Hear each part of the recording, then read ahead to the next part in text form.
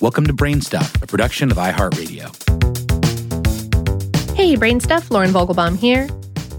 Macaroni and cheese may well be the ultimate comfort food. A warm bowl of starchy pasta and melted cheese has the potential to make everything right with the world. So, who came up with the idea to combine elbow macaroni with creamy cheese to create this simple yet perfectly complementary concoction?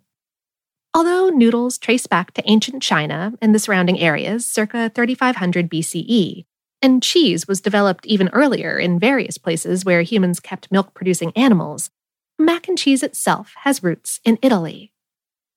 An Italian cookbook from the 13th century called the Liber di Cucina, or Book of Cooking, includes a recipe that historians believe is the first macaroni and cheese recipe.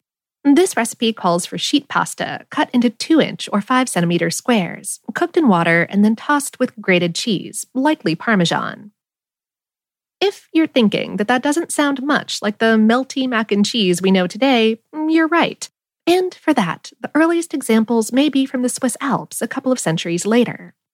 The first known recorded recipe for what we would currently call macaroni and cheese dates back to 1769. It appeared in Elizabeth Raffald's book, The Experienced Housewife, and consisted of cheddar cheese melted into a thick bechamel sauce, tossed with noodles, and topped with toasted breadcrumbs and Parmesan. But wherever they came from, pasta and cheese dishes grew in popularity across Europe.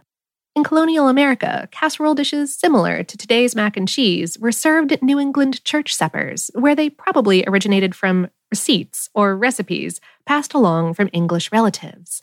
The dish was primarily reserved for the upper classes until the Industrial Revolution made both pasta and cheese easier to produce and thus cheaper. Thomas Jefferson sometimes gets credit for introducing macaroni and cheese to the United States, which he did not, but he did help make it popular.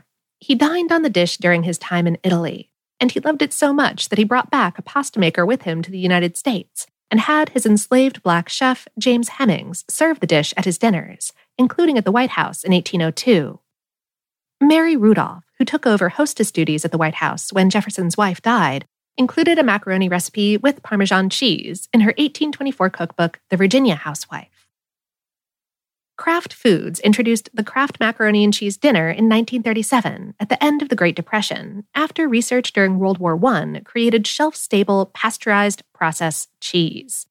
The Kraft Dinner, called the housewife's best friend, a nourishing one-pot meal, was a fast, filling, and inexpensive way to feed a family. In that year alone, 8 million boxes were sold. World War II saw the development of powdered cheese, making Kraft dinners even less expensive and more popular. American cooks making their own homemade cheesy pasta often improvise, using cheddar, Colby, or, yes, the more affordable processed cheese, and spices like nutmeg and mustard. Today, gourmet versions call for a variety of cheeses, including Gruyere, smoked Gouda, and goat, plus add-ins like bacon, tomatoes, shallots, and more. So, the answer to today's question is that no single cook can really lay claim to the original macaroni and cheese recipe, but we can all lay claim to our own favorite.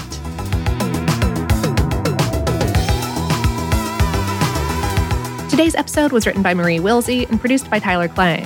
For more on this and lots of other cheesy topics, visit howstuffworks.com. Brain Stuff is a production of iHeartRadio. For more podcasts from iHeartRadio, visit the iHeartRadio app, Apple Podcasts, or wherever you listen to your favorite shows.